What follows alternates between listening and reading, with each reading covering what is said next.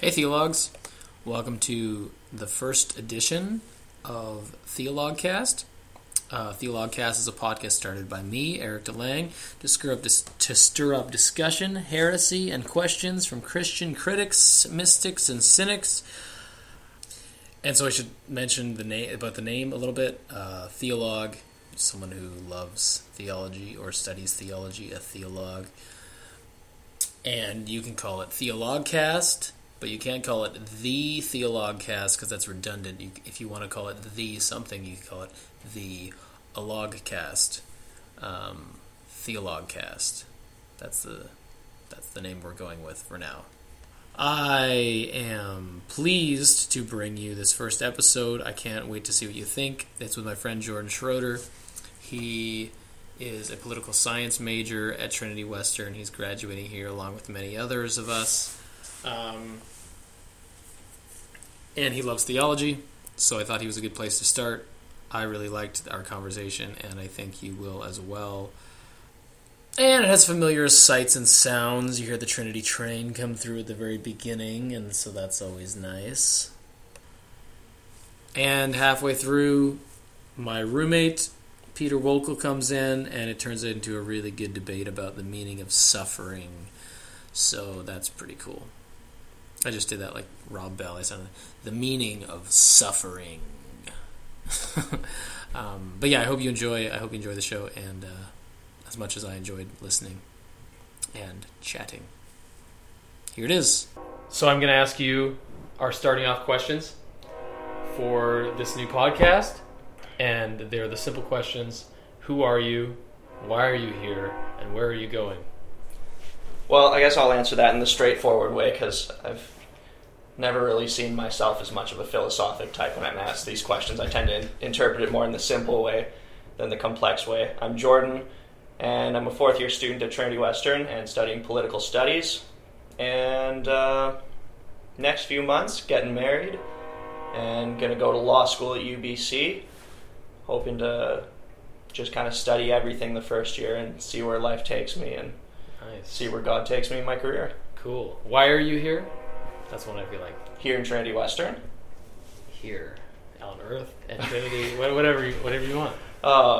Well, I've loved my degree so far. I originally came just to Trinity to get my degree so I could move on to law school, but it's been quite a life-transforming process. I've loved integrating my faith into political studies. Especially, I think that politics, your political view, should be so informed by your worldview, whether that's a religion, a faith, or, I don't know, just a set of principles that you go by. I don't think you can not have a worldview informing your political stance.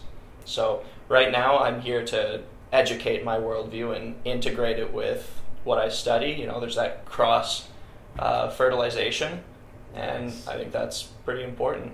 Nice. I like that. Liberal arts as cross-pollination. Yeah, absolutely. I got that phrase from Mark Knowles, The Scandal of the Evangelical Mind, just heard it last week, and it's talking about how, well, the scandal of the evangelical mind is that there is no evangelical mind kind of right now, that we kind of have neglected scholarship in the liberal arts. Huh. That's sweet.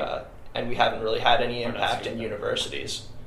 Yeah. And he talks about cross-fertilization of the of faith and the liberal arts, and how important that is, and that we've kind of neglected that. Huh. That's pretty cool. What's your denomination? Well, the church denomination's Pentecostal. I mean, I probably don't really directly associate with Pentecostal anymore. Like, I don't know all the tenets of Pentecostalism, but I know, like, the speaking in tongues being the evidence of the Holy Spirit. I don't agree with that. I think maybe it's an evidence, and I don't know too much about speaking in tongues in general, but I don't think it's the evidence for sure. I also believe, and this was from talking to that same pastor, I think that Pentecostals also have a firm doctrine that eschatology, like is it dispensationalist eschatology? Yeah. Yeah, like rapture, like that's dogma. Series. Yeah, okay. Actually, I'm 100% sure of that. Yeah. In order to become a Pentecostal pastor, you have to sign a statement of faith, and it includes rapture and dispensationalism. Yeah, I went to a Pentecostal church for a couple years, and I loved it there. This was it was familiar with the PAOC, but it was in Edmonton, and they were great. But that was one of the stumbling blocks of becoming a member for me, because I loved the church. I was like, oh yeah, I should become a member. But yeah, it had this whole long 10-page document about just with footnote Bible verses, like one Bible verse taken out of context as why that we need the speaking in tongues is the evidence of the Holy Spirit, and the evidence, and dispensational eschatology, which is too bad. Yeah, and it's interesting too, because I remember growing up in my church, and I love my church, and I love going back there every summer and Christmas break and whatnot. Because I remember growing up in my church and it being very open to views that were outside of dogma. Like when we did a book series on Revelation, I remember my pastor talking about the 3 different views of the millennium, like amillennialism, premillennialism, postmillennialism. Yeah. And I don't believe that dispensationalism is it works with all of them. No, they on paper they choose one, and that's interesting too, because my pastor he was really cool with all different ideas too, and they had a theologizers group, they called it, where they would read Bonhoeffer and stuff. It was awesome, and but yeah, I remember he said something to me where the pastor in the Pentecostal church, and this is what made me kind of excited about the PAOC. The way it's set up structurally is that the pastor is beholden to his congregation, not to some sort of hierarchical structure. So there is this sort of statement of faith that members have to sign, but I wonder how, because I really doubt that my pastor believes in the rapture and and that's what I was thinking as well. Yeah. Yes. Huh. Yeah. So it's interesting because I guess they probably are more beholden to this. To their church body, kind of where their church is at, which is interesting. Mm-hmm. I went to a super liberal one though, so we had all kinds of different things going on that we often felt like we were the black sheep of the PAOC or whatever, and they were kind of giving us some flack or whatever. Okay, so let's talk about the Bible, because you've been reading the Bible, and let's talk about something you've been thinking about. You can talk about Job, like we were talking about earlier, if you want, or anything else. Well, I guess I'll fill them in on what I've been doing this semester. Is I've just been reading a lot of the Bible. I've read through over half the Old Testament. I've gone through Genesis to Psalms in the past 3 months. And usually I haven't been reading every day, actually. So I've usually been reading, I'll pick up the Bible every 2 days or maybe in every 3, and I'll read for an hour and a half. I've been saying that I'm trying to read it like you read Harry Potter. Yeah. You don't pick up Harry Potter and be like, okay, I'm going to read 3 pages. I just you read and you have I've got an hour of spare time. I'll pick this up and I'll start reading because it's interesting. Yeah. So I've just been reading the history books, and now I've just recently gotten into the poetic literature, and I've been reading it like Harry Potter, except the Bible's even easier to read like that, because when I go to Eric's apartment or anyone's apartment on Trinity, they've always got a Bible on the coffee table, and I just flip it open, start reading it again. Good old Trinity Western. Yeah. Everyone's got Bibles everywhere. That's sweet. And what's your translation?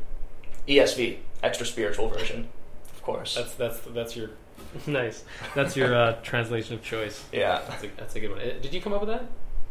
No, I can't remember who I heard that from, but I stole it. What's the NRS? If I say anything funny, I've probably stolen it from someone. I'm not actually good at making my own jokes. I just steal jokes from other people.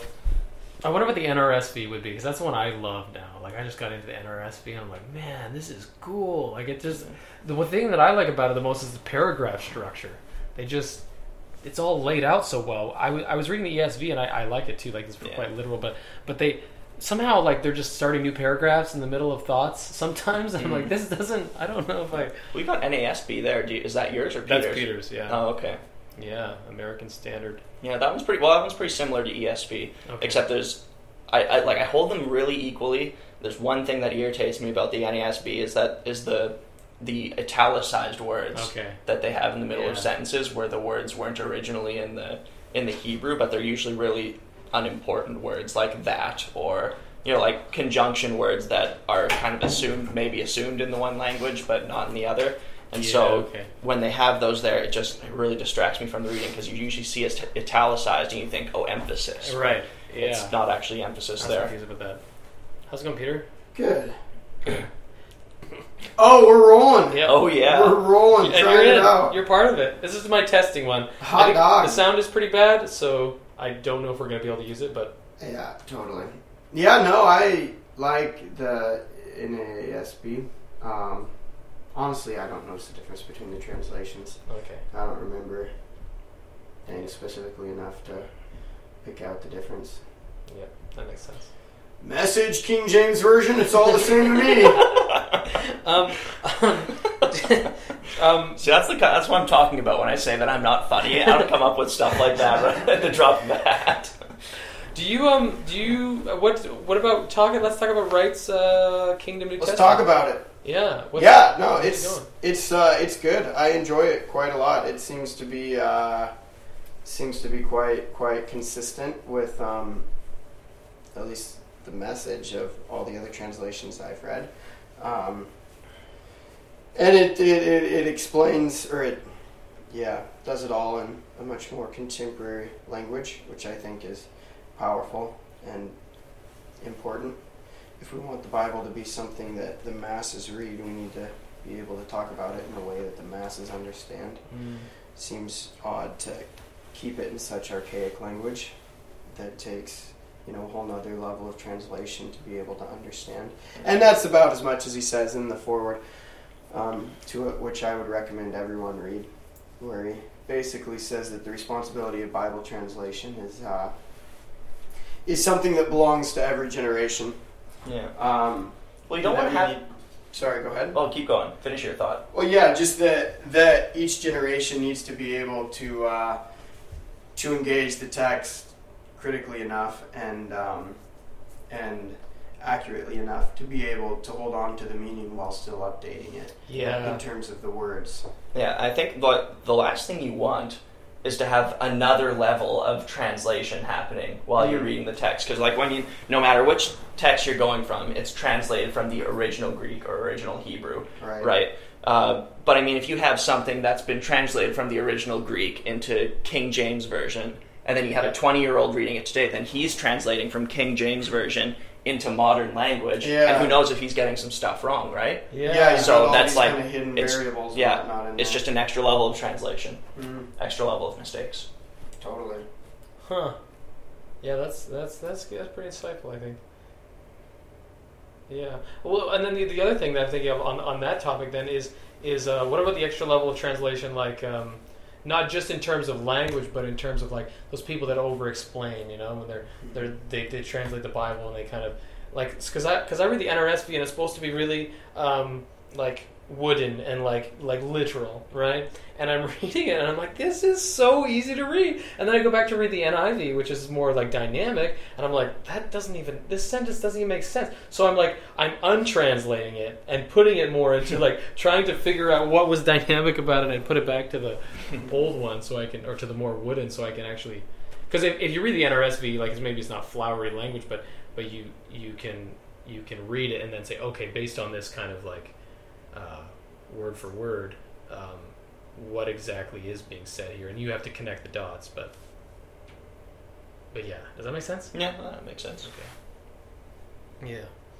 Cool. So Jordan, to fill Peter in, Jordan was reading Job and had a really neat thought. So let's talk about that. Let's talk about Job and righteousness and justice. Justice, yeah. Okay, well, I was reading Job, and I think I kind of came across a secondary issue in Job. So Job's like normally talking about suffering and why righteous people suffer, but I actually ended up thinking about the nature of God. I don't really know where I should start from this. Well, let's say I kind of came to the conclusion that everyone in Job is a little bit wrong. So like Job is going through the whole book saying that he's righteous and that he doesn't deserve what's happening to him. And the Bible does say that Job was upright, and maybe that means that in general, he follows God, and he's very faithful to him. But at the end of the day, Job is still marred by original sin. He's still tainted by it. He has sinned at some point in his life. So I think that, and then when you think about the fact that at the beginning of the book, God approved, well, he permitted Satan to what's the word? To allow him to suffer or whatever. Yeah, he permitted Satan to hurt Job. Like, this wasn't Satan doing this on his own initiative or outside of God's control. God had to say yes, and that's an affirmative action to take. And we need to remember that God is perfectly just, so he can't do things that are unjust. So there has to be an element of justice in God saying, yes, you can you can hurt Job. Like, it can't be unjust. So I think in a way, like, since Job is tainted by original sin, since he has sinned at some point in his life, it says in a way that no matter how righteous we are, we still deserve suffering that happens in our life. And it's the only way that we don't suffer is through God's grace. His divine prerogative saying, this person has been faithful to me and I'm choosing to have them not suffer. So I don't think, and Eric and I were talking about this at length before to try to figure out what I was saying exactly. I don't think that's the main purpose of the book, to say that, Job deserved his suffering. I don't think that was the main purpose. The reason that God permitted Job to suffer was that Satan wanted to test him and see, how faithful he would stay to God, and that's the underlying reason. But going underneath all of that, there still has to be the fact that what God did was just, and so in some way, Job still merits suffering. Is what I'm trying to say.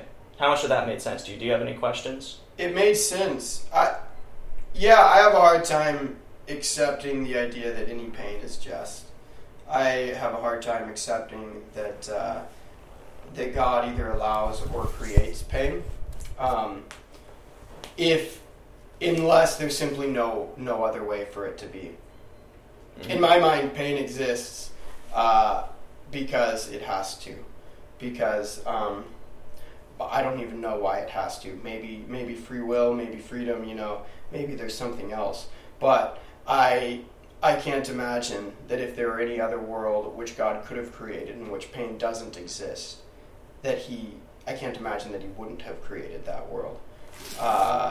Pain to me seems something so antithetical to goodness, so in opposition to God's grace, that I simply can't imagine a situation in which he could choose, let's say for Job, to not be in pain, and instead he chose to allow him to be in pain.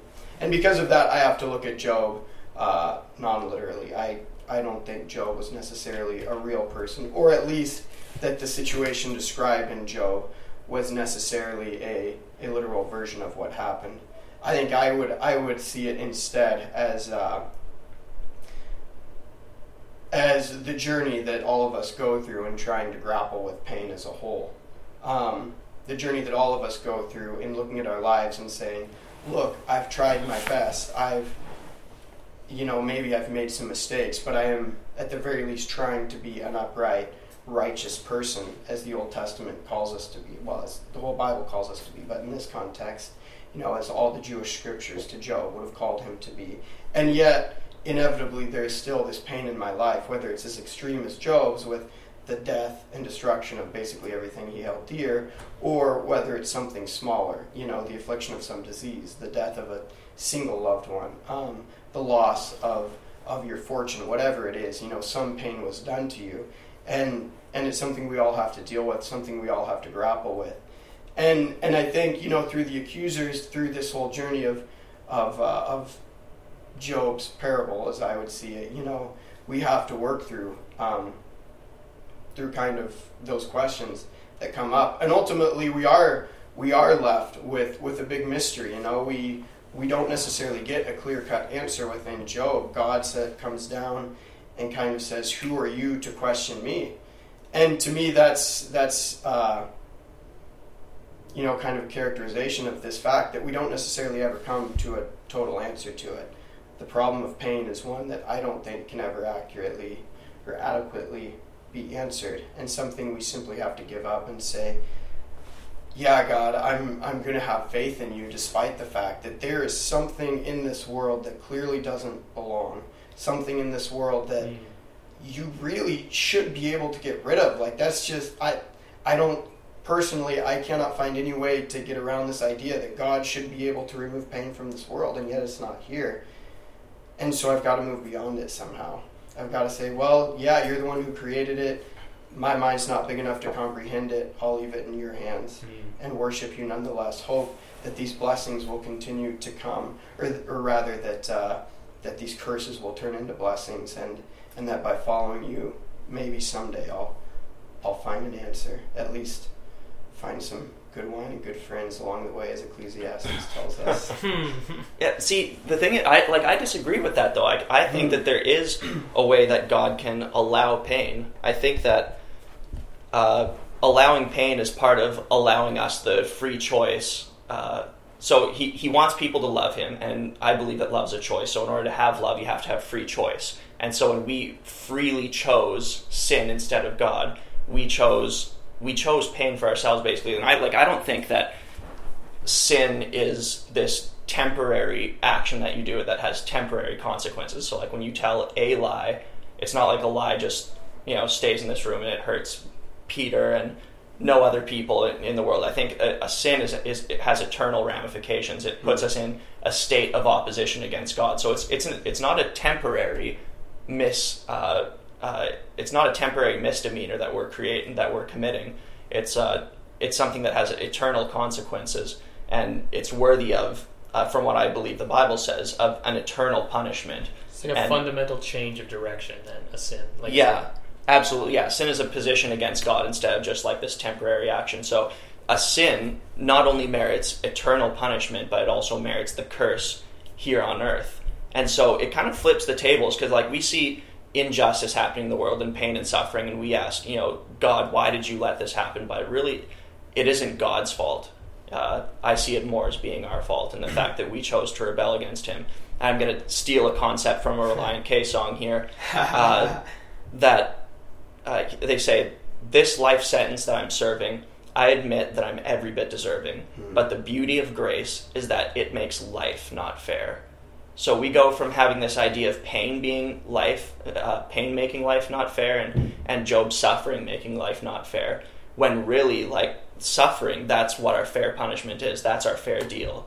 Eternal suffering, that's our fair deal. And then the only thing that's really made life not fair, the only way that we get a deal that we don't deserve, is grace.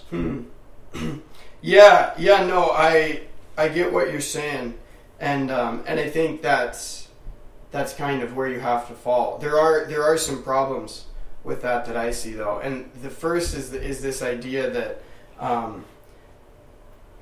that free will requires pain. And I would ask the question, then, why couldn't God have created a universe in which free will is possible and evil is impossible? Like, it doesn't make sense for us to imagine a world in which you can freely do whatever you want, but you also can't do things that are evil, that cause pain. But God is supposed to be beyond us. God is supposed to be infinite. There's literally nothing that God is supposed to not be able to do, right? And so why couldn't he have created a world that is, in our mind, paradoxical? I mean, in fact, one of the main thrusts of the Bible is that he constantly creates these paradoxes. Is that he has made himself into a man, that he has combined the divine essence and the human essence in Jesus, and that then he went and died, that he killed himself. I guess it's something that we can't necessarily envision, this idea of freedom and only goodness existing together. But why can't God imagine that? And again, that's one of those things that you can ask the question, we're never going to get to an answer, because it's inherently something that we can't figure out on our own. That's really good, though. I've never, because my normal response to what you said, why can't God create love without free choice, is that I've always said that God creates, although God can do anything, he can be limited by his own laws that he imposes upon himself, right? Yeah. So God can't create a square circle. Right. And in the same way, God has created love. God created love.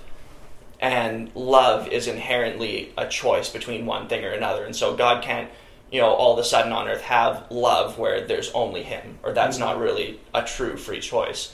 But I really liked what you said about God being the master of paradoxes. I never thought of that before. Because, being the God man, and it was a good point. I would still hold by what I said about God being limited by the laws that he imposes upon himself. Yeah, and I, like I said, I think that's kind of, from a logical perspective, what you have to adopt. It's, you can have this state of mind, this mode of being, where you question the very fabric of things, the very fabric of your belief, the fabric of reality or whatever. At a certain point, you do have to give up those questions that don't have answers and settle on the surest answers that you can find. And I think that's the one, is that God does create certain limits for himself or certain laws for himself that he then does not break. And to me, it's a good one. I think it has its problems for, when you're in the midst of terrible pains, like Job was. I think it doesn't necessarily provide as satisfactory of an answer as you'd like to receive necessarily, but maybe that just speaks to kind of the inherent difference between being able to know something intellectually and simply feeling it in your heart, the difference between knowledge and experience or something along those lines. Yeah. That's good, man. You're teaching me to be a humble Christian. Thanks. To think about these things, and at the end of the day, still say, I do still have questions. I think about them, and at the end of the day, still say, yeah, but I still think I'm right. That's what he's taking me away from. That's the political science way to go. That's the lawyer way to go. Now we're going to move over to Peter's side cool. Here. Yeah. That's a classic. Although I don't know why we're still debating this when Alvin Plantinga solved this problem. Just kidding. Alvin Plantinga, he's like a contemporary philosopher of religion, and he has this big essay about the free will problem, or the logical problem of evil. Good, all-powerful, and and evil exists in the world. And those three things being irreconcilable with each other. And then Plantinga, he does this big defense that makes free will. You should look it up. Mm-hmm. It's crazy. And actually, most philosophers most contemporary philosophers of religion do kind of be like, okay, well, there's no more logical problem, because he made it like at least possible that these things are reconcilable with each other. Possible, totally. Which is pretty cool. But I don't actually think, because he came up with that solves Peter's problem at all, where it's like, he could have made logic different. Yeah, and well, it's like what Peter said too. Like I fully believe what I was just talking about, but then there's a difference between believing that in your head and then when you're actually going through the suffering, having that bring you satisfaction. Yeah, well, I think it'd be I think it's helpful to almost imagine Plantinga in that sense as like the fourth of Job's friends, because they all offer these answers. Mm-hmm. And some of them are fitting answers for the time, they're answers that a good Jewish person should have been able to look at and say, yeah, you're right, that's good. Yeah. That should alleviate my suffering or explain my suffering in some sense. And so for us, maybe you could put Plantinga in there and be like, yeah, okay, that solves a logical problem, but pain isn't a logical issue, really. Wow. It's an existential one. And it's one, I guess if we admit that, if we all come to that same conclusion, then it's one that we're not really ever necessarily going to be able to come to an intellectual understanding of. Boom. That's so good. Mic drop. Yeah, mic drop. That's awesome. That solves it. And you have to get to class, Jordan? Yeah. It's been cool hanging out with you guys, though. I got one more question for you before we go, and I told you about it. But what's your heresy? That's the wrap up question every time. Oh man, well, heresy is so different to other people. I mean, you could have like a heresy for Cam Teese, and I don't even know what that would be. And then, Okay. but then there's like heresy for me. I think that'd be a little more conservative of a heresy. I guess if I were to think about that, I come from a Pentecostal church, and going through 4 years of liberal arts education, I don't believe in sola scriptura anymore. And to expand upon that, I think that's very important that Christians study things outside of the Bible. Maybe not necessary for salvation. Can you define sola scriptura? Because apparently when Martin Luther came up with it, it didn't mean what it means today. Yeah, it's so hard to put like a strict definition on it. I'll kind of give like the I don't know, the idea that most people think about today is that you only have to read the Bible. You know, like Christians, it depends on what extreme people take it to as well. You know, like some people would say like, oh no, if you're reading, all you really need to read is the Bible. Yeah. That should be like your, you know, any type of learned reading that you're doing, just read the Bible, and that's the only thing you need to read to know how to be a good person and to know how to deal with you know, just the troubles of life. But I think that's very beneficial for Christians to not only read the Bible, but to also read philosophy and to read history and to also be educated in like modern social science as well, right? So like I said, I think this is C.S. Lewis. He says that the Bible says, do unto others as you would have others do unto you, but it doesn't say how to do that. You know, it doesn't say how to accomplish that in society. The Bible says feed the poor, but it doesn't give you a recipe to follow. So, you know, you have to figure out, like, is democracy the best regime to